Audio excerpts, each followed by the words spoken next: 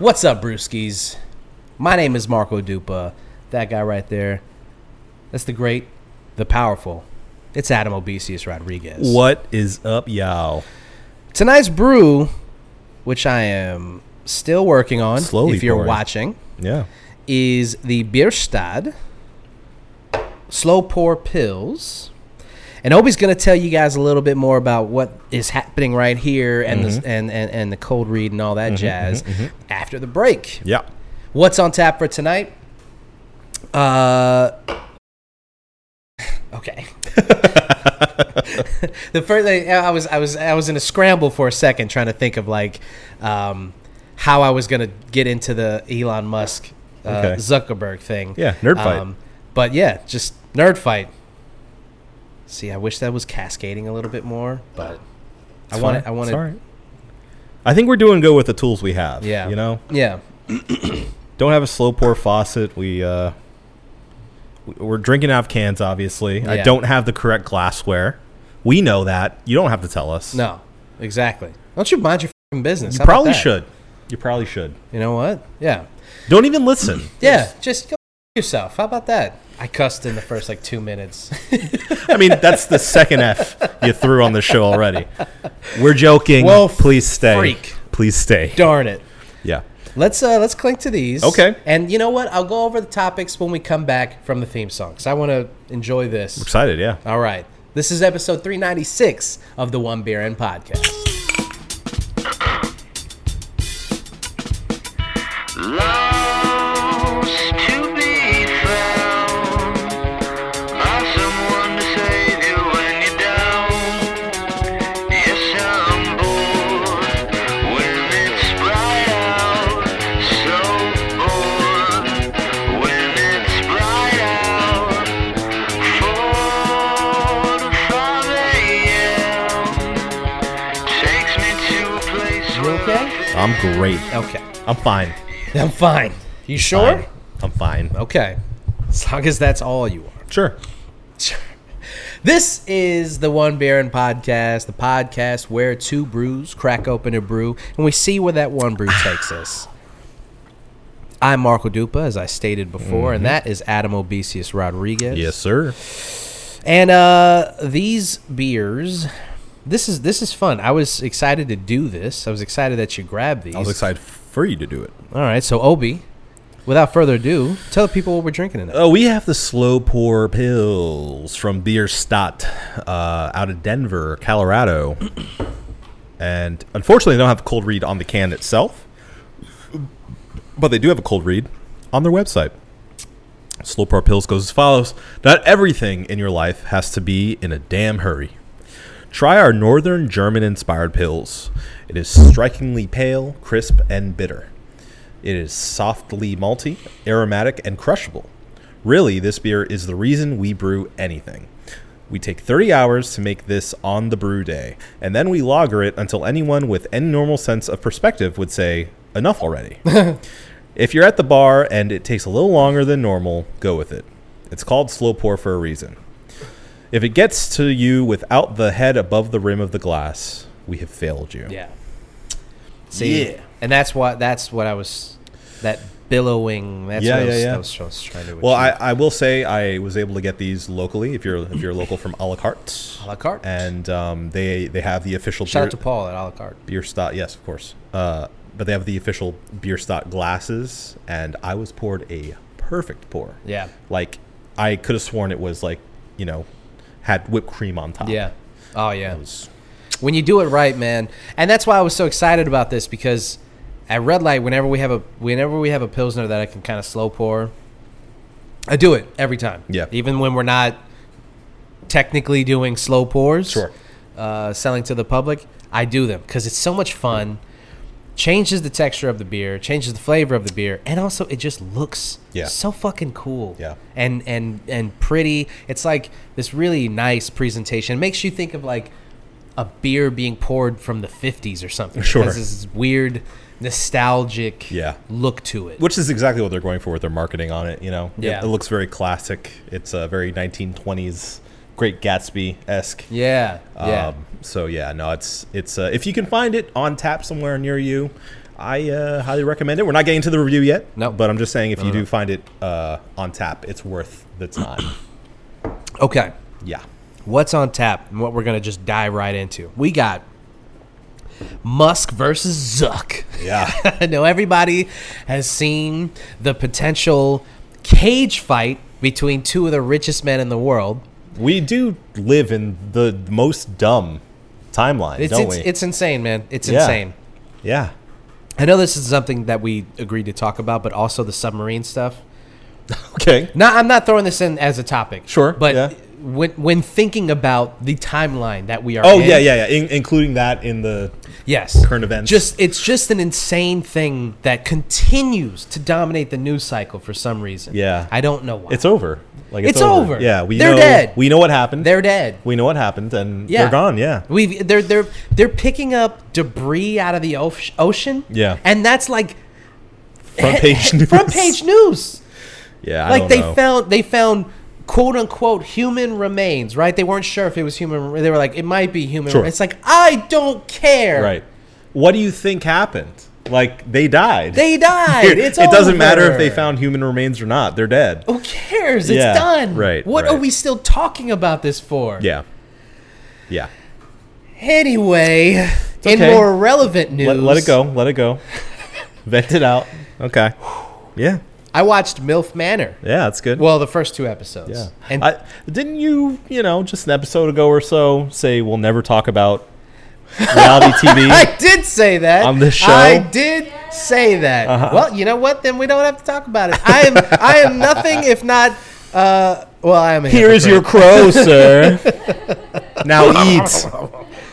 Fine. We're gonna talk a little bit about reality TV. Okay. But not in the way that Sherry likes to talk about reality TV. Mm-hmm. In so Adoringly? much that is it is a blight on this earth. And I wish we could eradicate all of it. Sure. But since it still exists, and sometimes you walk into a bar and they're playing it and you have no choice but to get sucked into it, I've got opinions. Okay. And then Finally, we have Final Fantasy. Yeah. 16. Now that it's out. Talked about it a little bit last week. But now that you've played the demo, I have the game itself. A few hours into it. We can get a little bit more into it. you want let's just start with that because that's fresh. I played it this morning. Okay. Sure. So what is in my brain is very fresh. Okay, good. So, Final Fantasy 16 so far has been a pretty big success. People have been digging it. Good reviews. As I said last week, the demo was like a really good representation of what the game was going to be and got a lot of people really excited about it. Even people who weren't necessarily into Final Fantasy to begin with. Now that I have it, I am happy to say it's pretty good. It's a pretty good game. Pretty good. It's a pretty good game. But, I think it's a little dull for me just to talk about how much I liked it because I'm known to be the RPG guy between us, Yep. So I'm more curious. I'll get back to my opinion on the game outside of the demo. We still want to hear it. Yeah, I'll still talk about it, but I'm chomping at the bit here. Oh, no. To hear about you, sir, as someone who's not been into Final Fantasy since 7 back in the day. I played 8 and a little of 10, Okay. and then that was it. After that, Yeah. After Nothing. the PS2 era. yeah, You were gone. I've not played. No, I've not played a single Final Fantasy game since. Well, PS2. 7 remake. Well, 7 remake. A yeah. bit. Yeah. Okay. I'm about 15 hours into it, so 15 to 20 hours. I mean, I played it. I just haven't finished it. Yeah. And it's just driving me crazy. Okay. And it's still in there. It needs to be finished. It does. It does. You should. I'm gonna. You I'm should. gonna. But yeah, that being said, you have definitely not. You've been a loud opponent of turn-based video Yes. games. Yes. Fortunately for Marco, Final Fantasy's turned into more of an action RPG over time. I'm curious because I have my own sort of hypothesis on how this is going. But I'm curious, my friend, what you, as somebody who's not much of an JRPG specifically person, thinks of Final Fantasy 16 after playing the demo. Okay. There's a lot of hallmarks of JRPG games in it, Yeah. but I know that what Square has been trying to do, at least in the past couple of years, is kind of marriage Japanese styles with like more traditional American slasher, or not slasher, beat 'em ups. Slash and run and gun, slash and dash, hack and slash is what I was thinking of. Hero hack action games. Yeah. They've been trying to marry those two styles. Western style RPGs. Yeah. Especially starting with Final Fantasy VII Remake. You could see them attempting it. And I haven't played 14 or 15. Yeah. And I know that they 15, did it. Yeah, 15 started doing that too. Yeah. Probably, I think it started with 14. Yeah. So 14 was before 7 Remake. So I guess they started with 14 and then on to 7 Remake and then 15. 16, man, oh man. Yeah. Buddy. It's literally playing, it's Devil May Cry meets Game of Thrones. Yeah. The fighting system. And so here's the thing. Final Fantasy VII is one of my all-time favorite games ever made. Sure. The original. It's one of my favorite. It was the first game I got on PlayStation. Mm-hmm. I remember the ads. I remember seeing it on TV, and it was like the same cut that you see in the beginning of the game, where it flashes the train, then it flashes the factory, and it flashes back to the train, flashes the factory, and then it zooms out, and Cloud's sitting there with the Buster Sword and everything. That was the ad. Yeah. And I remember that, and I was like, it looks real. I was like, Dad! Dad! I need that now! Yeah. So, that has a place in my heart, Final Fantasy VII. I play the remake, and it just doesn't. My thing is now, when I think about it, I'm like, yo, either just stick with the turn-based style with updated graphics, or go whole hog with this new style. Because especially now that I've played this demo for 16, I'm like, yo, they got something with this right here. They got something with this shit right here. Okay. I mean, you're playing the game proper now, but there's a mode once you finish the story of the demo. Yeah. There's a mode. It's like a 2-hour demo. Yeah. And it's called Icon Challenge. And Icon is, I'm not even going to try to explain what that is. If you're familiar with Final Fantasy, I'll do it for you. Don't worry. Thank you. If you're familiar with Final Fantasy, there are summons in the game. So I'm sorry, I have to push up my glasses. There for you this. Go.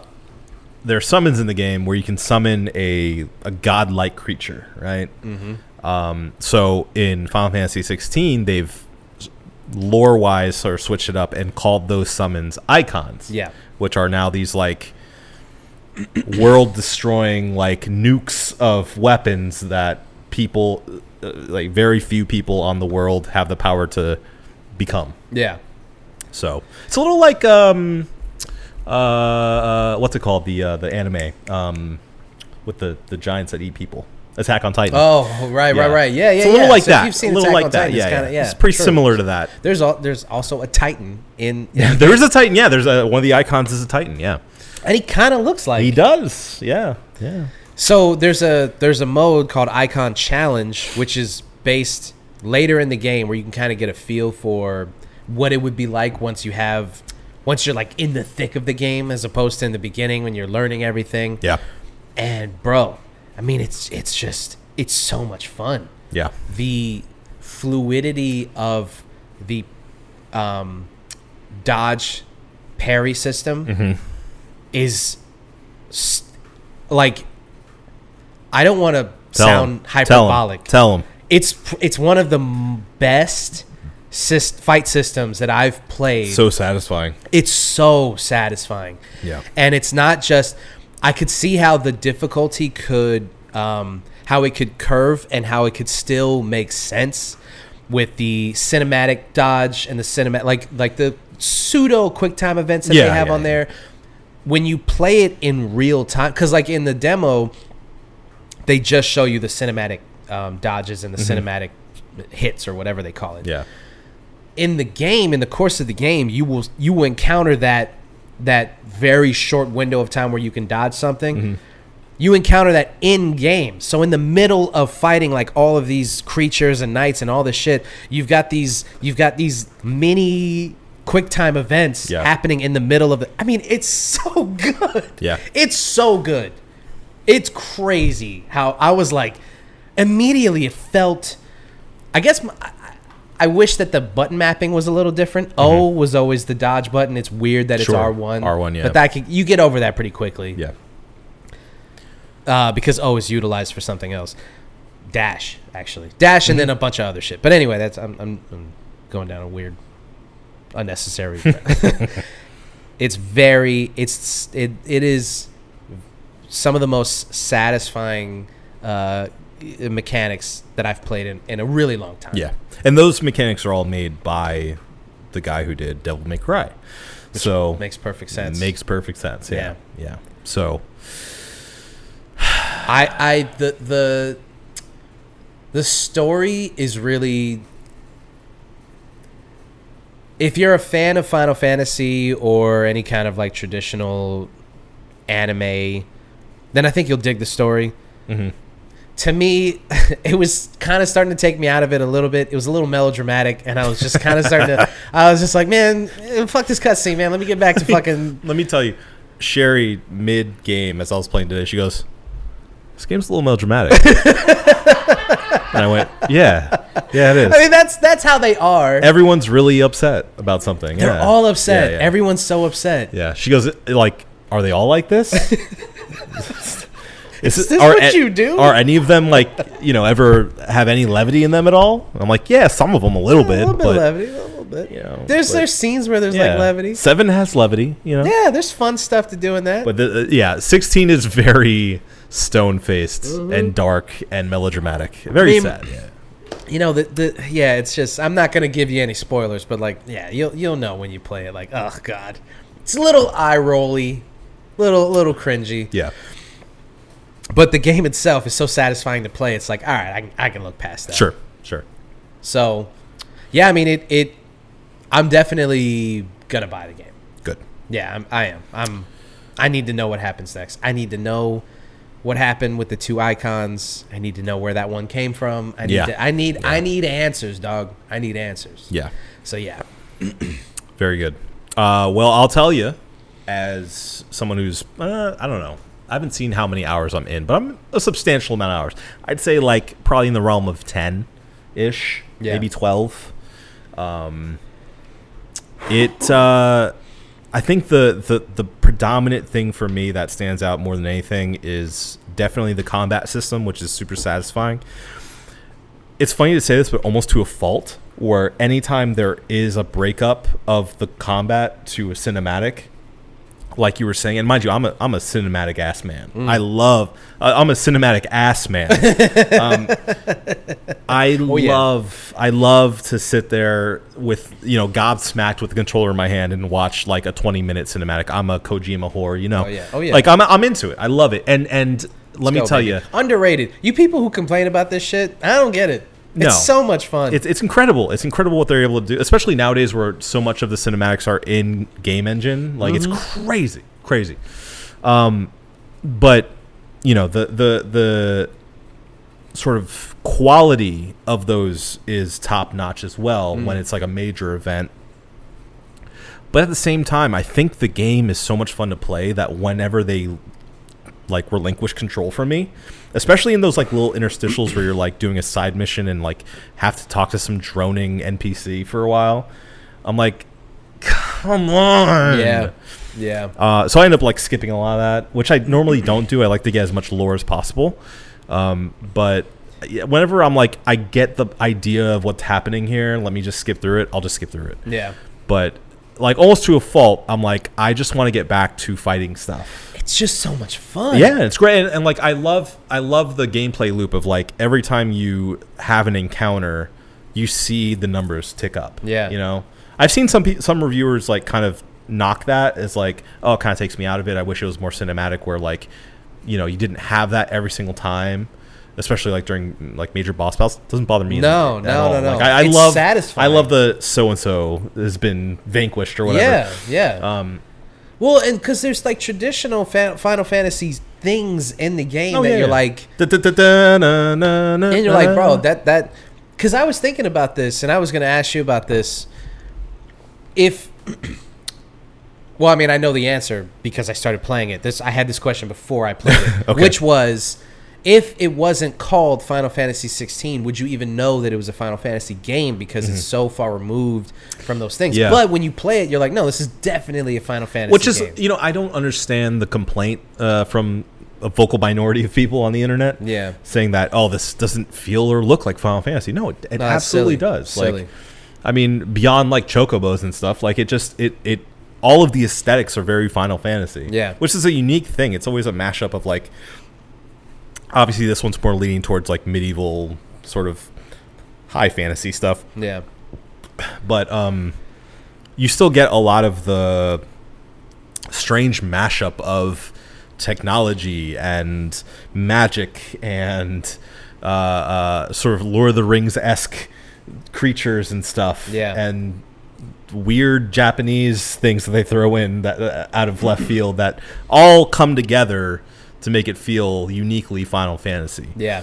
But I think the one of the better things that people haven't really talked about 16 is that not only aesthetically but like gameplay and style wise is it such an interesting sort of reach from Japanese developers to the West. Yeah. To be like, we see what you're doing over there. We're going to try to fiddle with that a little bit. Yeah. It almost in a way feels like an inverse like Ghost of Tsushima, Right. Where it's right. like, instead of Westerners trying to do a Japanese game, it's Japanese people doing a Western style game. Yeah. In their own way, Yeah. making it their own, which I just find really interesting, and it's really unique in a way. And, of course there's tons of cliches in it. A lot of it is pulled directly from Game of Thrones. Oh, yeah. Like to a point where it's a little distracting at times. It's almost but like it's a lot. let me tell you, when you actually start playing the game, there's even more that you're like, what? You guys took that too? But it's even so, they still make it their own in a way. And I love the lore. I love the deep dive that you can do if you so choose. There in the main game, this isn't a spoiler, but in the main game, you can actually like speak to like a scholar essentially and read up more on lore if you're so inclined. Well, when you brought up the thing where you can kind of pull up at any point in time what's going on. Yeah, the active whatever. Yeah, when I lore finally thing. got to get my hands on it and do it, I was like, oh, this is even better than the way you described. Like, it makes perfect. Because even, dog, I'm watching this cutscene, and then I finally get my hands on the game, and I was like, what the fuck is going on? Who are these people? What is this? Why should I care about this thing? And so I read on the lore and stuff, and I was like, oh, okay. It makes me wish, again, retroactively, that Kojima could have done that in all of the Metal Gear stuff. Yeah, and yeah, been that like, definitely would have helped. What happened in Zanzibar again? Yeah. What? Yeah, because they reference it like you were there. It's like, bro, I don't know what the fuck is going on. Yes, please, Lord, dump me. I am just hanging on by a thread at this point. Yeah. Can we get back to me hiding in a locker? We're going off vibes. Yeah, it's fine. But yeah, no, I mean, so far I am loving it. In a strange way, I do miss the traditional RPG mechanics, the turn-based style. Yeah. And the deeper RPG mechanics of like having a team that you equip different things to, and like learning different magics and building your party in that way. But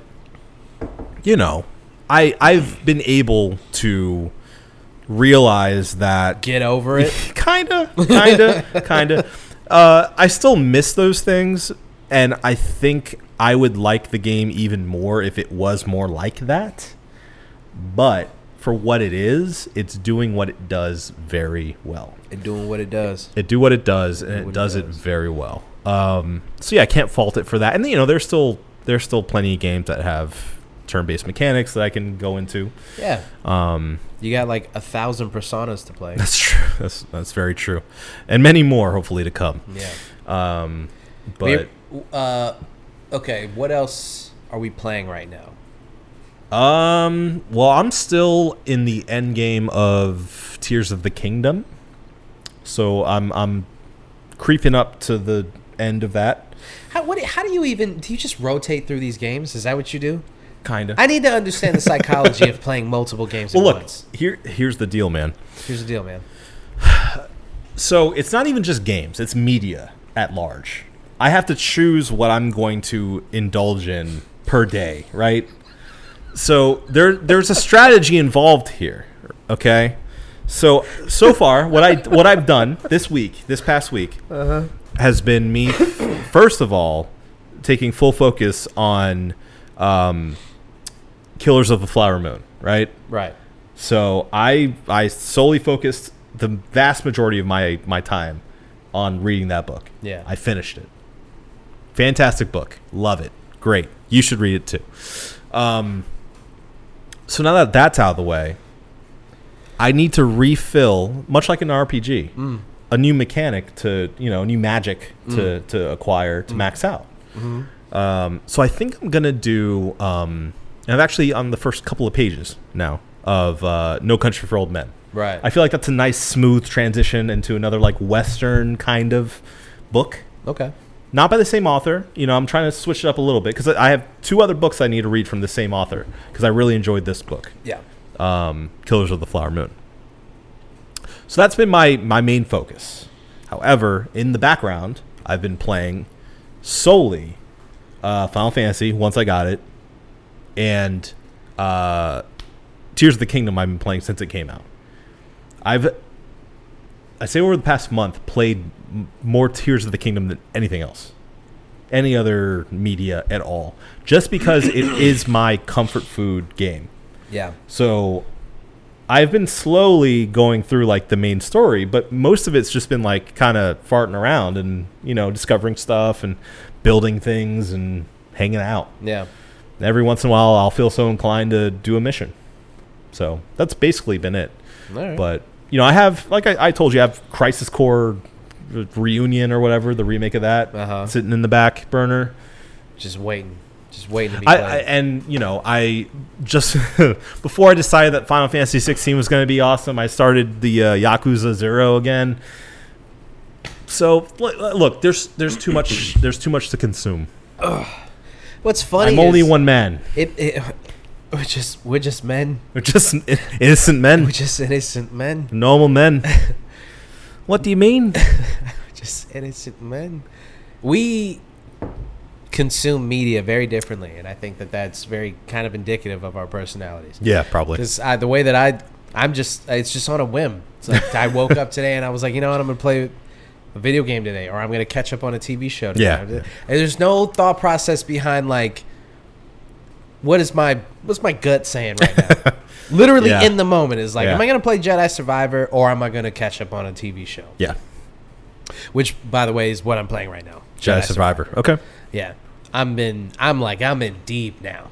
I'm in deep. I've seen you on PSN. Yeah. Yeah. It's just it's really, really good. It's really good.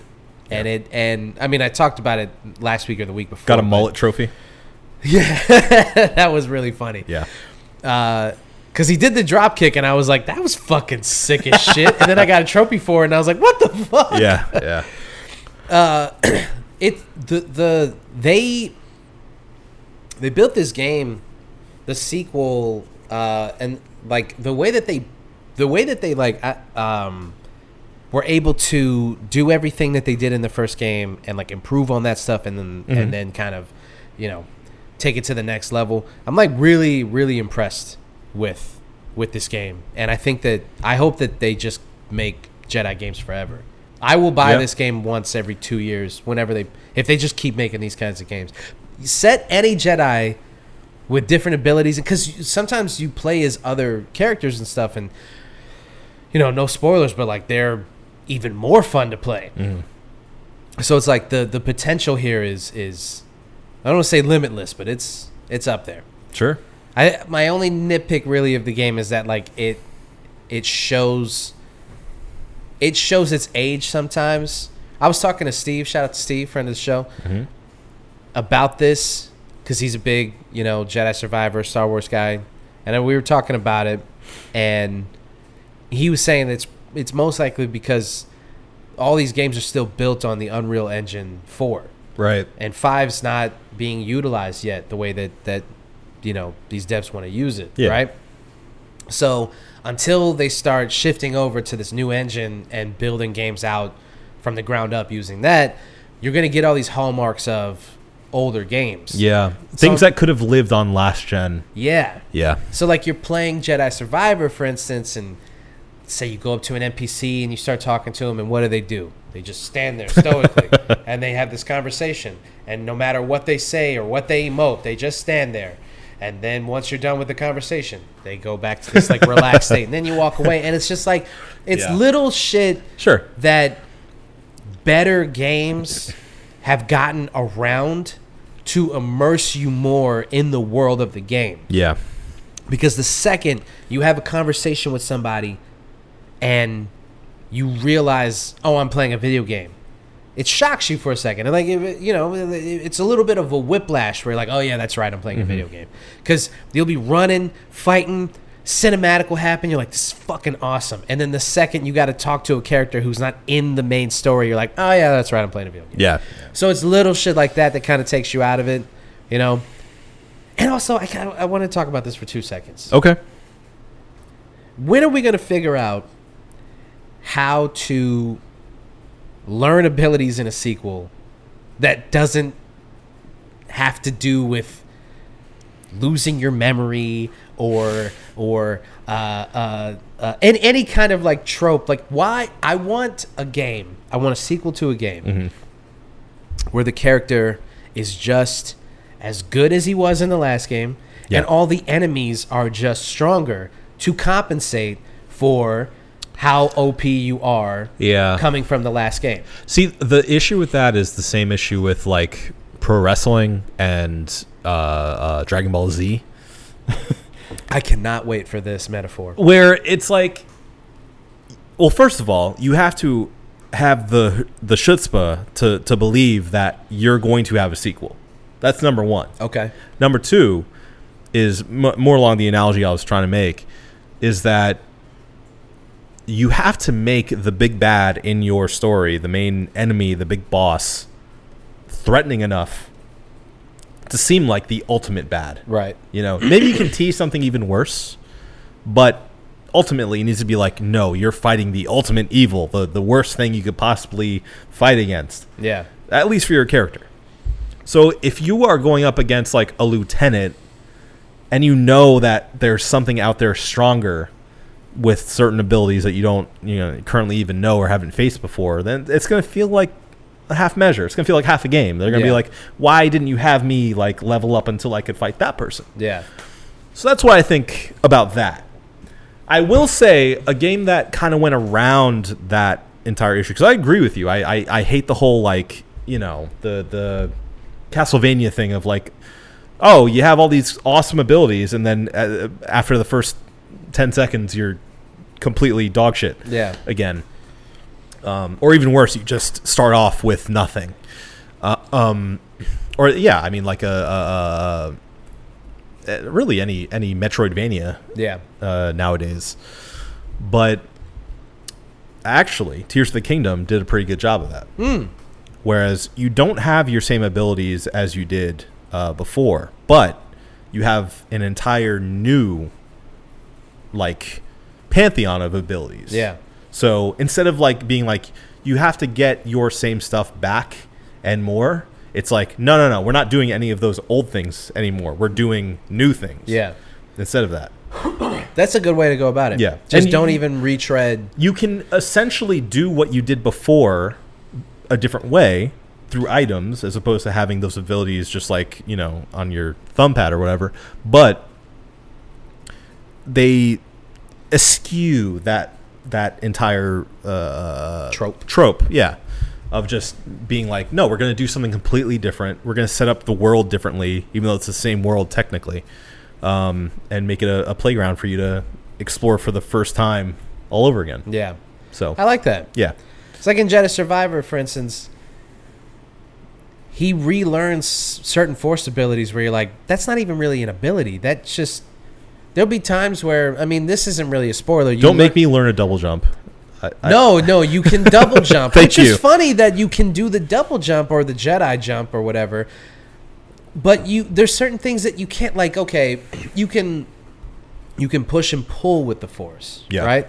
But you have to wait until later on, and I guess this is sort of a spoiler, but it's not like a story spoiler, to pull down and lift up with the Force, right? Okay. So say there's a door in your way that you know that you can break that barrier, pushing it or pulling it out of the way. Yeah. There are certain obstacles in your way that you encounter later on where it's like a door that you have to raise up as opposed to destroying by pushing or pulling it, right? Okay. So it's just like a big like garage, like bay door. Yeah. And the way that you can lift it is by literally lifting it with the Force. You're telling me that 20 hours into this game, I have to learn how to lift up with the instead Force, of pushing? Yeah. That's ridiculous. Yeah. I'm sorry. I know it sounds like a nitpick because it is, but it's ridiculous. I mean, it takes you out of it. There's no reason why a guy as talented and as attuned to the Force as Cal Kestis is has to relearn how to lift a door. It's it's like it's little shit like that again takes you out and lets you know, oh, that's right, I'm playing a video game. Yeah, it's like when games, like, clearly you can jump over an item, but it won't let you. Right. There's a lot of that in Survivor where I'm like, yeah. I can clearly make this jump. Yeah. You just don't want me to do it this way. Sure. And it's like, just open the doors a little bit, you know? Yeah. Place the barriers a little bit outside of, because what that does is it lets you create your own experience with the game. If I can get to this same obstacle in a way, and that's what makes Rockstar games so good. Yeah. For the most part. Sometimes they do this too, where it's like, you're going to do it the way we fucking want you to do it. Well, when they blow up bridges so you can't go to the next island or whatever. Yeah. But there's sometimes in games where you're like, I encountered this thing differently than, say, Obi encountered it, but we got to the same thing, which is really cool. My experience is different from your experience, but we still did the thing. Yeah. And the more you can give players the freedom to do that shit, the better, because it like immerses you in the game more. Which, I hate to be a broken record here, but Tears of the Kingdom is probably the best game at doing that for me that I've played so far. It is so open. There's so much freedom involved in how you play that game that, like, I found myself playing Final Fantasy being like, I wish I could just, like, open up a little canopy and fly down to that place I need to get to, you know, or like climb this mountain, just with a stamina meter. Like, the freedom in that game kind of ruins every other game for you. Yeah. So. Yeah. I don't know. It feels like right now you're choosing between massive, built-out, open-world games or games where they're like, it's an open world, wink. Yeah. And you see it very quickly, because we've grown up playing these games, very quickly you can see the edges of the world. You know? Yeah. Like, how fast do you go, oh, I just can't do that thing. They don't want me to do that thing. Like, even in the Final Fantasy demo, like, they tell you exactly, like, there's this door you go through. It's like, all right, what about this door? Don't worry about that. No, you don't do that. You don't do that. Listen, you got to go through this door. Yeah. All right. Yeah. You're going to your chambers. All right. You're not exploring this castle. Yeah. There's nothing else to do but go to bed. Don't worry about it sleep. at all. I mean, even like the exploration for Final Fantasy 16 is like, the stuff you find isn't that substantial. So honestly, it's a game that it really incentivizes you just going down the path. Yeah. Which is okay. That's fine. If that's your expectation very early on, which is what, they make for you. Okay. It's an action game. Again, like I said, to their credit, they made the combat so satisfying that doesn't bother me so much. It's like, funnel me right to the next boss. Let me go and kick his ass. Yeah. So, I mean, that's okay, but I do find myself missing some of the freedom that I've gotten used to with Zelda. Yeah. And maybe it's just me playing them back to back. That's kind of messing with me a little bit. Yeah. But yeah, no, I would love to see more like if they're gonna go open world, go truly open world. Yeah. You know. Yeah. I mean, games that aren't still work. You know, like you play a game like Uncharted or something, where it's like, this isn't an open world game. Yeah. Like you're doing a thing, and it's still or like Last of Us. Sure. Yeah. It's like, this is not really an open world. Like, you can explore, you can look around. Last of Us 2 opened it up a bit. You know, Yeah. you can like go around the city a bit. But it's still like, you have a thing and you're doing the thing. Yeah. And those games still work, but don't try to trick me into believing that like I can do more than what I can do. Okay? Sure. Like, it's not an open world. That's fine. No. But I'm not an idiot either. Don't try to fool me. Don't try to fool me. There's like you're not stuff in gonna fool Jedi me. Survivor where I'm like, dog. there's times where it's like, I made that jump and then you die, and it's like, no, fuck you. I made that jump. You hit me with a wall. There was nothing that I can't there. see. I landed and I died anyway. Yeah. That doesn't make sense. Yeah. Let me just do this. Why are you stopping me? I have the control. All right. Let's switch gears. Not switch beers, although we do need more beer. It's true.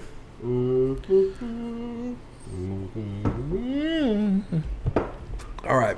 Yummy, yummy. Now you can watch as I attempt. Do you want to try it? Sure. I'll. How about this? I try mine. You do yours. Yeah. That way we can compare. Here's the thing with a slow pour, right? Okay. When you have it on a Pilsner, or when you have it on like a regular beer faucet, Sure. and you have like a Pilsner glass, we will use a Kolsch glass or a Stange glass. Which are explain for the folks at home. So if you can imagine, you guys, Not me. I know. Yeah, no, you know. Yeah, I know I you know. know. This is for the folks. Those guys. It's Yeah. for the folks. Yeah. If you can imagine a very slender cylindrical glass, right? Very narrow. Test tubey, if you will. Test tube is, yes, very Yep. good way to describe it. You've seen this glass 1,000 times. It's not the wide mouth shaker pints, and it's not the lager glasses or anything like that. So it's very specific to light Pilsner beer, because you don't need Pilsners are light, easy drinking beers for the most part. You don't need a wide mouth or something to kind of accentuate the aroma of the beer, right? So it's just like hit the glass, very, very just straightforward, like boom, beer taste, right? In these glasses, when you're pouring them, like at the bar, for instance, you have the faucet. The Pilsner's supposed to hit the glass. It's supposed to be a pretty hard pour. Mm-hmm. So Hard but slow. So I like them. So you Sorry. you I love the ignoring, the complete ignoring. So anyway, you want to pour hard but slow. okay. Build that head of foam, but obviously don't let it spill out of the Sure, glass. You're sure, gonna, sure. it'll probably hit about like here, like basically get that foam to the top of the beer, Okay. and then stop. Okay. Let it settle until you can get enough, until you can just keep pouring. And what that'll do is that'll kind of smooth out the beer itself while also getting a harder head of foam. Okay. That's where you'll get that nice classic, almost whipped cream top. Yeah. So, Which is hard to get obviously in a can. yeah. But if you had the faucet, Well, it's the can, and it's also like the glass. glass, The yeah, glass yeah, is yeah. too open. Sure. So it's escaping more than it would on a Yeah. like more narrow Sure. glass. I But that's gotcha. okay. We can do it. yeah, It can be done. we deal with the tools we've got. Reminds me a little of a like a Guinness pour, Yeah. So you kind of have to wait for it to get about halfway up, and then you keep the pour going after that, and then kind of baby it all the way back up. And so with lighter beers like Pilsners and lagers, you get this nice head of foam that you won't get with other beer types rather, right? Because there's all this protein meeting here in the head of foam, or in the foam itself.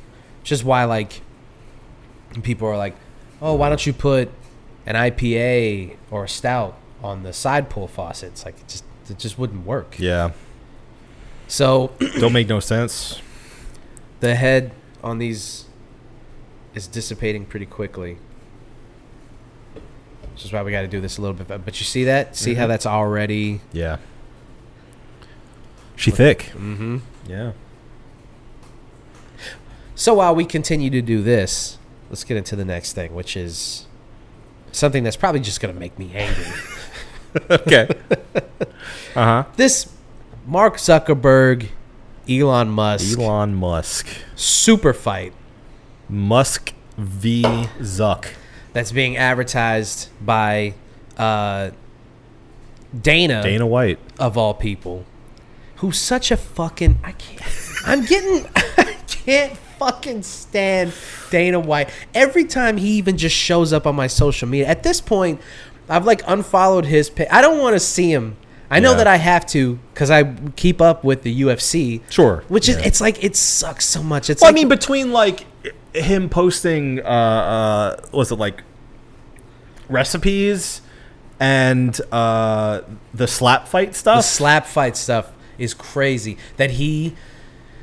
He's like fighting so much to continue to make that a thing. Where everyone's like, no one wants this. We don't like. No one wants this. No one. It's a spectacle.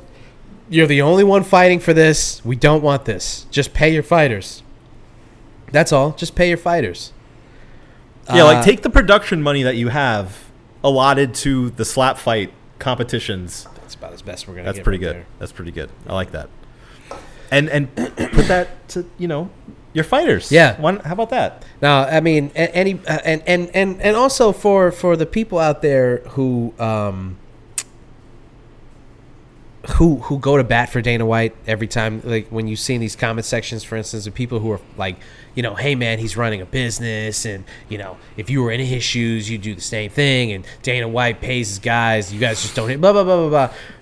You guys are the worst. You guys are just as big just as much a part of the problem as Dana is, as the UFC is, as the Zafty brothers or whatever they're called, whoever they are, not the directors. No, The Zafty brothers. no, there's these guys who are like the money. They're the money of the UFC who front. Yeah. Anyway, you're all part of the problem. Oh, the Brazilian guys? Those guys behind the scenes? Listen, so let's just talk about Mark Zuckerberg versus Elon Musk. Okay. Who do you think would win? First of all. Okay, yeah, no, let's have a serious conversation about this. Let's analyze. Who would win right now if we're looking at, barrel-chested, pale, Pluto-looking, dead-eyed, slack-jawed Elon Musk, or twink, data lizard man Mark Zuckerberg. First of all, if you're just eyeballing, I think Elon has at least 60 pounds on him. Yeah. At least. But do you think those are effective pounds is my question. Yes. I mean, any pound is an effective pound in a fight, I think. If you're in a fight, Sure. real Well, fight, that's why there's weight classes, right? Yeah. Yeah. You can just manhandle someone if you're big enough. I mean, he said it himself. He said it himself on a podcast that like he likes to do this move. I think he called it the walrus. No, I swear to God, dude, you got to look this up. This is him on a podcast. I don't remember what podcast. I wasn't watching it. That was just a clip I saw. Was he smoking the reefer again? Straight up sober, talking about what he does is his move called the walrus, where he just lays on you. And then I guess he was trying to explain this. He was trying to explain something to like a friend of his, like, weight class does matter, and like how big you are does matter. And he's like, if I just lay on you, what are you gonna do? So he just laid on this person. Was like, this is called the walrus. There's nothing charming or funny or quirky about this. Fuck Elon Musk. I don't like it at all. I hate the story. I hate everything about it. Okay. But I will say, he's got a point. He's not wrong. Yeah. In jiu-jitsu, for instance, I mean, how many times have you, if you're a casual UFC fan, watched it and gone, oh, these guys are just laying on each other? Well, one guy who has 10 to 15 pounds on the other guy can just muscle his way to a victory by quote unquote laying on the other guy, which I don't believe, No, it's not actually what's happening, but it looks like that to the untrained eye. So as far as pounds are concerned and like their size, it doesn't make any sense. They shouldn't be fighting at all. No. They're just too, and I'm not saying like morally or socially they shouldn't. I'm saying like if we're looking at this from a straight up pound for pound, two guys going at it, they wouldn't be fighting. He's just way too big. However, I mean, from everything I've heard, Zuck's pretty serious about his rolling. They say Zuck is the not, BJJ not guy. bad. It's the BJJ guy. Jiu-jits. Yeah. The kid can jits is what they say. So, I mean, Musk, on the other hand, has said that he's like done some martial arts before. I don't believe him. I don't either. Like the stuff he said sounds ridiculous. Yeah. But then again, he's a billionaire, so maybe he did. Let's just say they do weird stuff. He doesn't look like he's done any martial arts. We'll just say that. No. He's a big guy. He's not fat or anything. I don't think but he just doesn't. He doesn't look like he's he's not in fighting shape. That's for damn sure. This all stems from Elon Musk's ego. That's the thing. The crazy thing about everything of this, he's done in the past 10 years has come from his ego. Right. And this spectacle that's happening right now is solely because somebody mentioned it online and he responded to some Twitter account, some blue check Twitter account that probably had like 30 followers. Then he responded and was like, I'll meet me in the ring or in the cage or some stupid shit like that. It all stems from like just dumb shit like that. And what's crazy is, again, we're living in this timeline where this can now be national news. Yeah. Instead of it just being an innocuous tweet where Elon's just like, I'll see him in the octagon or whatever. Right. It becomes national news that one billionaire is challenging another billionaire to a cage fight.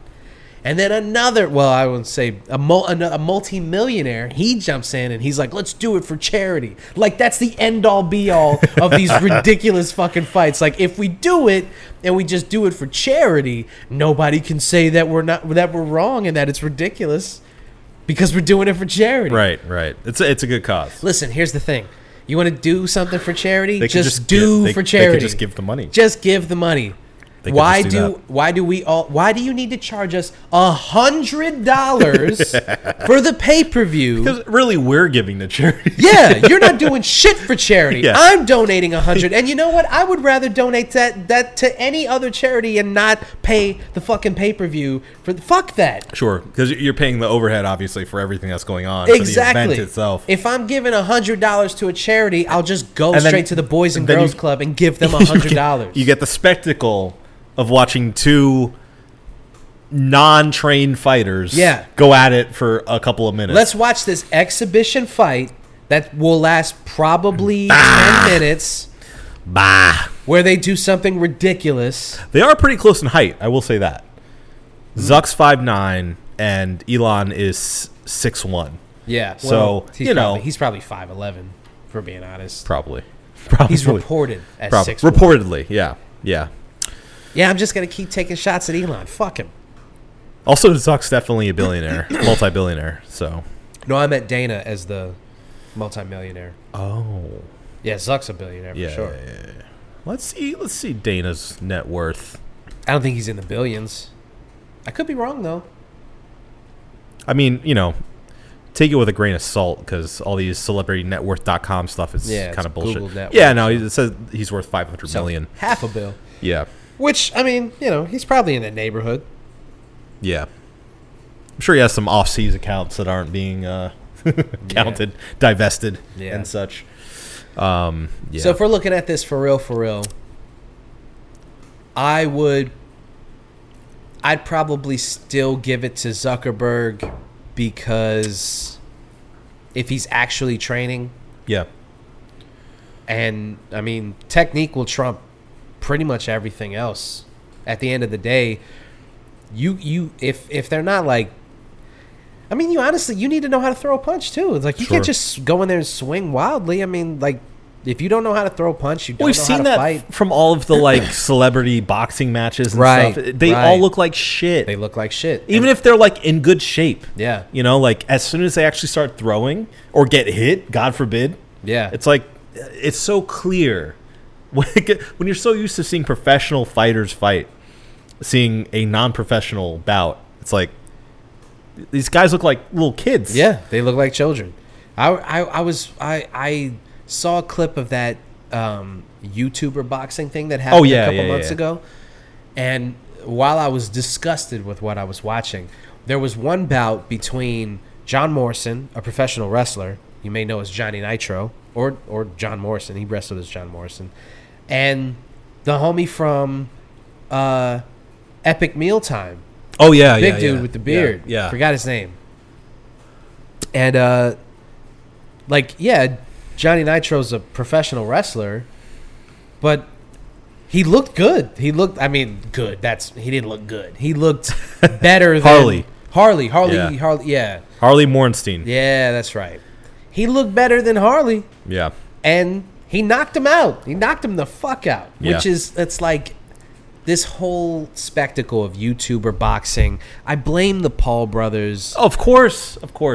You know, they've ruined, and people want to talk about the sanctity of these sports and stuff, and it's just like, this shit is over. There's no sanctity as long as there's money to be made. Yeah, all that shit is done. Hence the slap fighting competitions. Exactly. That slap fight shit used to be some crazy shit that would pop up on your Instagram timeline every now and then. Some guy would get the shit slapped out of him, and you're like, Jesus Christ, people are doing this. But it was always like, oh, they're doing it in Russia or something like. And you're like, well, yeah, it makes sense over there. They're wrestling bears and shit. Yeah. Like, the place they have like a 5-on-1 UFC fight. Yeah, exactly. Okay. Cool. No, of course they're slapping each other as hard as they can. Yeah. And then Dana was like, that'd be cool. Then he did to his wife. Ah, nice. Fuck you, Dana. And so we've just got this thing where the people like Dana, who, it's the hypocrisy that bothers me. Mm-hmm. I wouldn't be so bothered if he didn't, you ask him about one fight and he's like, that's ridiculous, we would never do anything like that. And then you bring this shit up, and it's like, yeah, let's totally do that. That's not a gimmick fight. Yeah. This is awesome. Well, he's been really loud about gimmick fights. Yeah. In the past. Yeah. Saying that there is the sanctity to the ring. Right. You don't want to entertain Jake Paul or Logan Paul coming into the UFC arena and fighting one of your guys, which, by the way, I agree with. Sure. But then don't be a hypocrite afterwards. Exactly. Yeah. This shit is okay. Your BMF belt is okay. The BMF belt is fucking ridiculous. It's a WWE thing. Exactly. Yeah. They even brought in a WWE guy to introduce it. Exactly. Yeah. They know how ridiculous it is. Yeah. And like when people, I just don't understand. I feel like sometimes we're watching something that other people aren't watching. We're like, how can you see the same shit and be like, well, this is totally different. Yeah, it's totally different. It's completely this. It's so God. It's so frustrating when people just to see. No, the bottom line is people will have whatever standards they want until they can make a buck on it, or until they're genuinely interested in seeing the fight. You know, if they're a fan of Elon Musk or they're a fan of Mark Zuckerberg, I get the feeling most of these people who are like gung ho for this fight are Musk bros. It's crazy to say that you're a fan of either one of these people. To be a fan, right? But you know, the blue check, the blue check marks avalanche upon us. But yeah, no, I mean, I just feel like until it's somebody you are a fan of or idolize in a way, it's like, yeah, oh, this thing sucks. Yeah. Wait a minute. Right. This could be interesting. This is a different standard. But my thing is, I don't have a problem with that. I only have a problem with you pretending like the other shit isn't okay. You know what I mean? Like, if Dana White was like, yo, let's do it all, I'd be like, well, that kind of sucks, but whatever. At least Yeah. he's Well, being it wouldn't- consistent. Yeah, it wouldn't be hypocritical. Yeah. It wouldn't be hypocritical at that point. I don't like you turning saying the other shit is a spectacle and the other stuff is a gimmick, and then this shit is okay. Right. Like, but whatever. Fuck Dana White. Doesn't matter. It doesn't matter. At the end of the day, and also this fight's not going to happen. No. It definitely. I would bet somebody a large sum of money that this fight is not going to happen. Never in a million years. It's not gonna. No. They'll never do it. And the other thing was there was some fighter on I think he was on Ariel Hawani's show, and he was talking about how he doesn't want to see two leaders of this country going at it. And everybody balked at the idea that these two guys, because they're billionaires, are leaders in this country. But guess what, buddy? The US of A, as it stands in 2023, is led by the billionaires. Sure, I yeah. don't know why you think that is some kind of conspiracy. Wait, in 2023? Yeah, exactly. Yeah. I mean, Forever, but Yeah. No more time in history has it been more obvious that the reason that industries move and politics change is because of social media barons. What are you talking about? Right. Like these are the Hearsts of our time. Right. Yeah. Like they are the guys in control of the narrative in our country. Exactly. So you're telling me that the guy who is, again, the richest person on the planet, because he got his title back somehow, the Tesla stock went up. He got his title back, and he's also the guy who runs the information, like the place where people used to get all of their news, Sure. Yeah. pop culture, everything. He runs that also. You're telling me he's not a leader of this country? He is Absolutely. definitely a mover and shaker Yeah. of the United States. So I agree with him. Yeah. I agree with this fighter. I forgot his name. I'm sorry. But I agree with him. Like, it would be really disappointing to see these two guys go into the cage and have even an exhibition. Y'all need to be doing more important shit. Mark Zuckerberg, Elon Musk, and the people who worship these people have put them up on these pedestals as these people who are going to lead us into the future, the people who are going to guide the way into what the next 10, 15, 20, 50, what the next century of the world is going to look like. Mark Zuckerberg and his metaverse is what he thinks the future holds. And we're going to put a pause on that stuff so these guys can go into the cage. They can go, I mean, give me a fucking break. yeah, no, it's stupid. I hate every second of it. Stupid. I hate Very- everybody involved, It's very dumb. and it makes me sad. Yeah. It just makes me sad. It just bums me the fuck out. Yeah. Okay? Yeah. Also, Zuck and 3. 10-8 Zuck.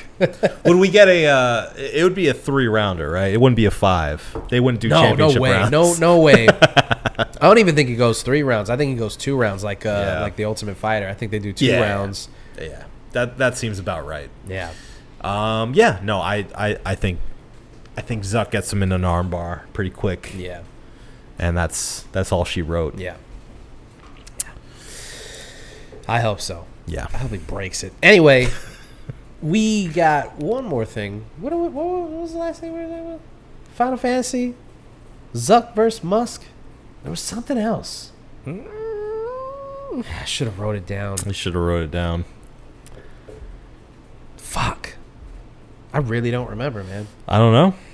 I think that's all we have. I think that's all we got. That's all we got. Yeah. Oh, MILF Manor. All right. I don't need to do this. I was trying to get us to go past that. I don't need to do this.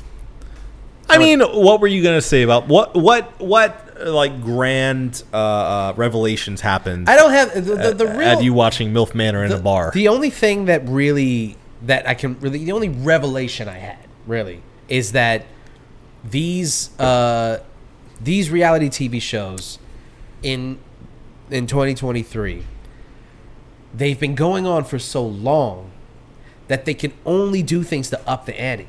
Yeah. And they've gotten so ridiculous to the point that they're beyond. I mean, they've been beyond reality for years, but they're beyond even the faintest idea of reality. Sure. So these people are they're not put on an island. They're transported to another planet, right? Where the rules aren't the rules anymore. There's no rules. Yeah. And you get 18, 20 people together to just like they become different. They're not humans anymore. Mm-hmm. Does this make sense? Like when you're watching it almost like these people aren't real. Yeah. This is not a thing that human beings do to each other. I often point out when I'm forced to watch reality TV, thanks to Sherry. Yeah. I'm able to scope out the plants, the actors within this entire thing. Right. Because you can just tell. There's Right. some certain people that are way over the top that, you know, the Bachelorette always ends up picking, of course, to continue on because they stir up the drama. You know, the producer's in her ear saying, hey, listen, I know you don't like this guy because he's really weird. You got to keep him. You got to keep him on. I mean, he's interesting. Right. We need to see more of him. Like the failed actors and stuff who are in here just to like get their face out there. Yeah. You know? Yeah. It's so clear that like so much of this is clearly manufactured. Oh, I mean, MILF Manor has a couple of women who are like that, who are clearly there to stir up drama. Looking for a spinoff. Yeah.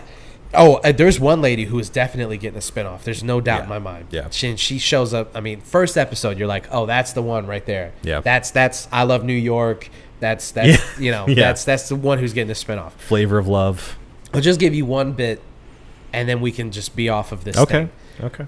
There's a moment in the show where, and also shout out to Kelsey, who was so enthusiastic about me watching this show. And then we ended up watching. We went out to GB's together, and they turned it on, and he was like, "This is the fucking show that I've been telling you." And I kept telling him like, "There's no way I go home and watch this show. I'm just not gonna do it. You don't know me at all. I would never."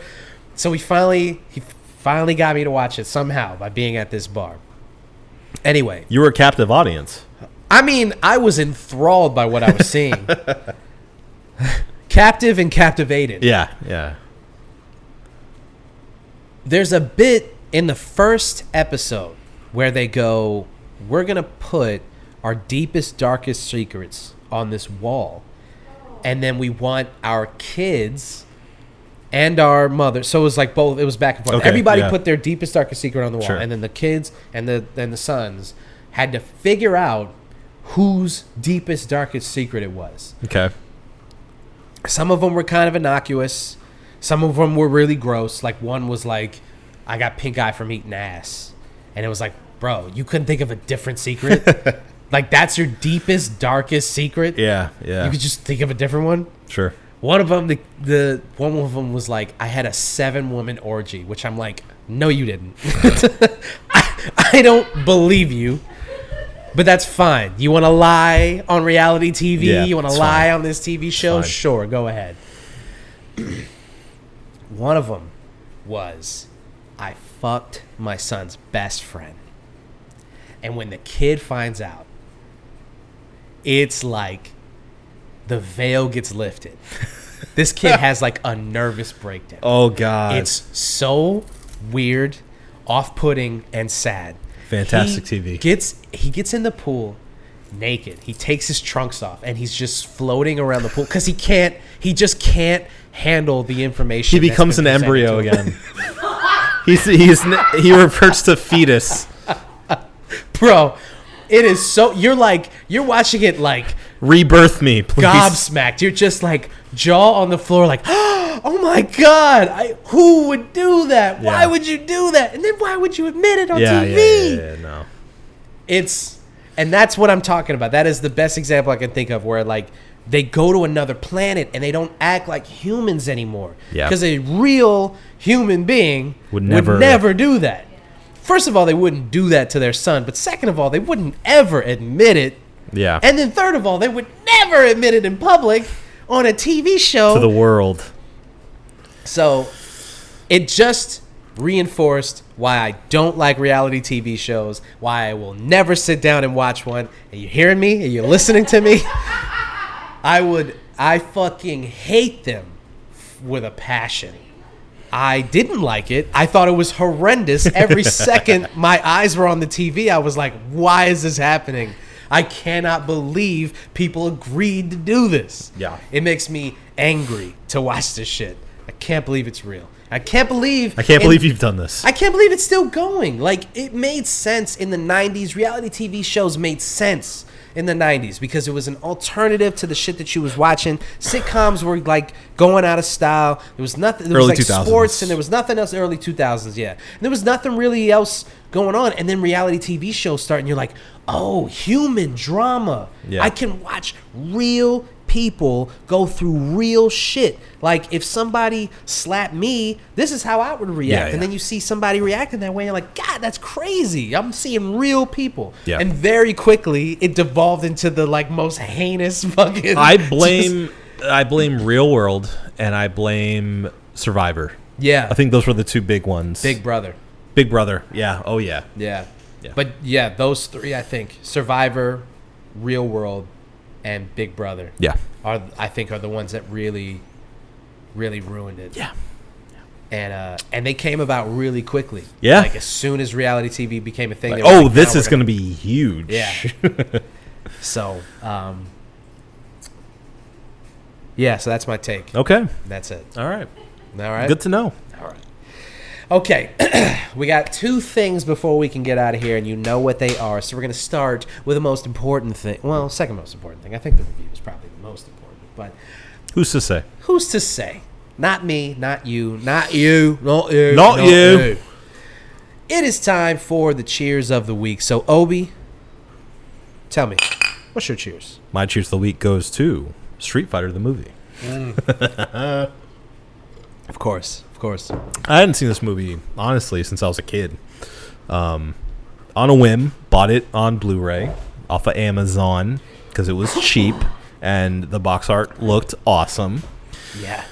And I rewatching it again with fresh adult eyes. I think it is a mistaken classic of parody. Yeah. It is such a. If you can watch it in the way that you watch The Room, Right.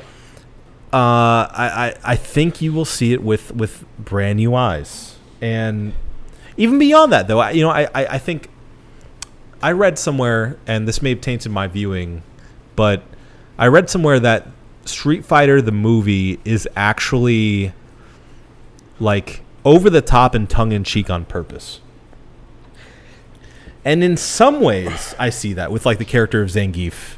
Yeah. And obviously, Raul Julia's entire performance is way over the top. And they knew what they were doing with that, right? Yeah.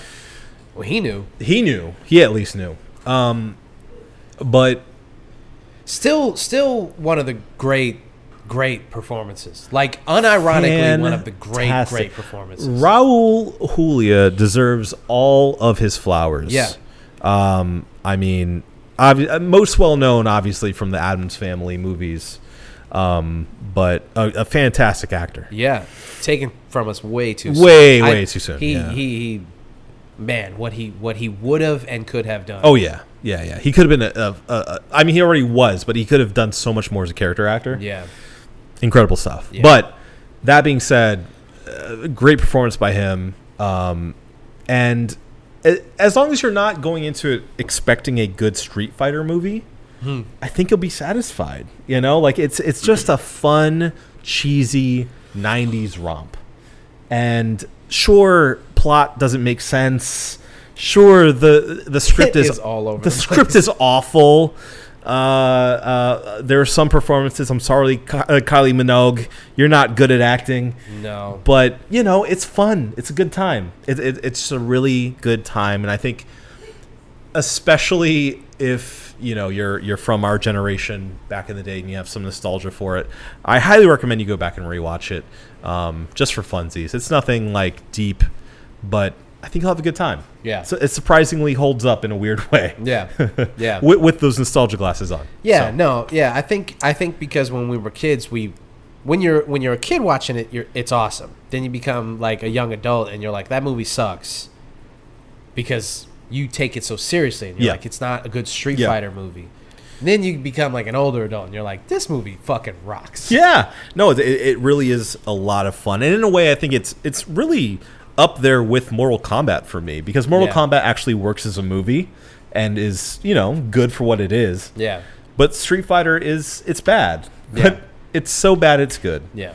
And I think it deserves, its place upon the 90s martial arts cheesy movie pantheon. Yeah. Yeah. Nice. All right. My cheers of the week is going to... I don't want to blanket statement this and say, like, nerd culture as a whole.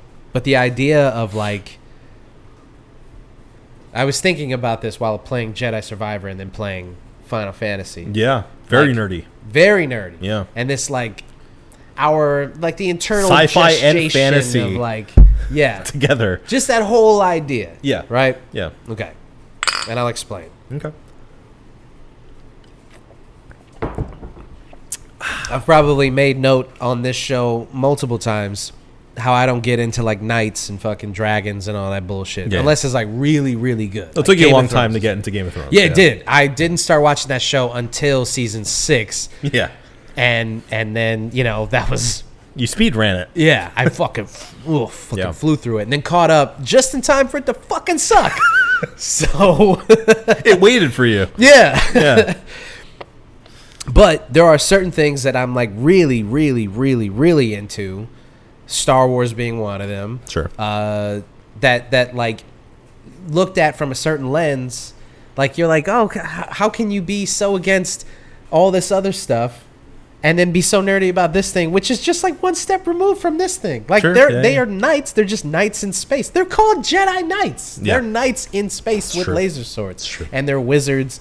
And they have weird names for things, and George Lucas just farts out names for creatures and cities and planets. It all doesn't really make a lot of sense, and for some reason, I can't get enough. And like this idea, like this thing of like you can be so nerdy about this thing and not so nerdy about this thing, or nerdy about that thing, hate this thing, despise another thing. Yeah, I love that about this culture. Sure. I love that about being that so into things. Yeah. We should say also there, not to cut you off, there's that even within those subcultures. Right, for sure. So like people who love Trek but hate Star Wars. Right. Or people who love Lord of the Rings but hate Game of Thrones. Right. Right. Like it goes deep. Yeah. Yes. And I was thinking about it a lot while trying to understand myself, doing a deep dive on myself, trying to understand why knights and dragons and kingdoms and all that kind of like Middle Earth lore doesn't speak to me, but stuff like Star Wars and like comic books and stuff like that does speak to me. Yeah. And I know why. People aren't really going to like the answer, but I think I know why. Okay. So I think that shit is corny. All right. And that's really like the end all be all of like, Jedis are cool. They're monks. They have a code. They wear cool hood. Like just on the surface, they're cooler. Their swords are better. Sure. Like laser swords are just better than big broadswords. They're better. I mean, knights are cool though. Knights aren't cool though. They're not. Because they serve a king. Clive looks awesome. Clive looks awesome. Clive's not a knight, though. I guess. Clive is like a rogue. Sure. Clive's but that's cool. part of that universe. Yeah, but rogue knights are dope. Okay. Knights of like a kingdom, fucking, they're nerds. Well, then you don't like samurai. No, that's different. That's different. Because samurais look cool. You only like Ronin then. No, samurais look cool. Okay. See, and this is just a personal taste thing, right? Sure. Because I'm sure there are people out there who think like knight armor looks cool. It does. I don't think so. It does. I don't think so. All right. I think they look big and bulky and dumb, and I think in a real fight you just fucking kick them over, and they're like the Tin Man from Wizard of Oz. Samurais, they got masks that make them look like monsters, and they've got decorative. Different, like you can customize like a fucking video game. You can customize the colors and shit. And at the end of the day, it's a Japanese-based martial art, which obviously I'm biased to. So there's that thing. which I know a lot of this is just my own personal biases. I get that. That's all it is, yeah. But that's all it is. Yeah. Well, and you know, obviously Star Wars is more based in like Japanese lore. So there's that too. Yeah. Even when they put on like Clone Wars era armor, they look like samurai. They don't look like knights. They are wearing their traditional Jedi robes and then armor on top of that, which is what a samurai would do. Right? So it's a lot of that stuff. And then, you know, they're just cooler to me. Knights, you know, regular knights, they serve a king, and the king is always like some pompous fucking asshole. And they're always like, my liege. And it's like, fuck that. Fucking sucks. Okay. The Jedi serve an order, and the order serves the Force. And the Force is the universe that controls all things. Yeah, but the Jedi were pompous dorks, though. Yes, they were. And they were flawed. And it was their downfall. And it's interesting to watch these pompous fucking occult members, basically. Yeah. Well, that's why, black outfit Luke is the coolest. 1,000,000%. Because he's like the reformed version of that. Yeah. Which is why it sucks so bad in the recent trilogy that he just falls flat on his face. Yeah. He's supposed to be the guy that's like, no, I learned from all of this. Mm-hmm. You know? Like, he's supposed to know better. Yeah. Yeah. You're right. Don't get me started. We can do a whole other episode on this stuff. Steve, this is my cheers. My cheers is to this. Okay. This. It's Okay. a beautiful thing. Fair enough. It's a beautiful thing when it's a fun debate about, you know, being nerds and nerding out on stuff. Yeah. So that's my Okay. cheers. All right. All right. I dig it. All right. We got one last thing, and you know what it is. It's the review of this brewski. So the Bierstadt. Oops, sorry. The Bierstadt. Bierstadt. Just the Bierstadt out of Denver. It's the slow pull pills. Slow pour pills. Slow pour Slow pills. pour pills. Excuse me. From Bierstadt. Yes. Out of Denver. Obi, what'd you think? I'm so glad you asked. It's a 6 out of 6 Ballcast for me, buddy. Whoa, 6 out of 6. He did it. He went there. He didn't even fucking prep me. Why wasn't I even warned about this? No. I mean, it's so exactly what it's supposed to be. You know, it's crispy. It's absolutely smashable, but it has just enough flavor to make it worth your while to get through one of them. You know, the slow pour of it.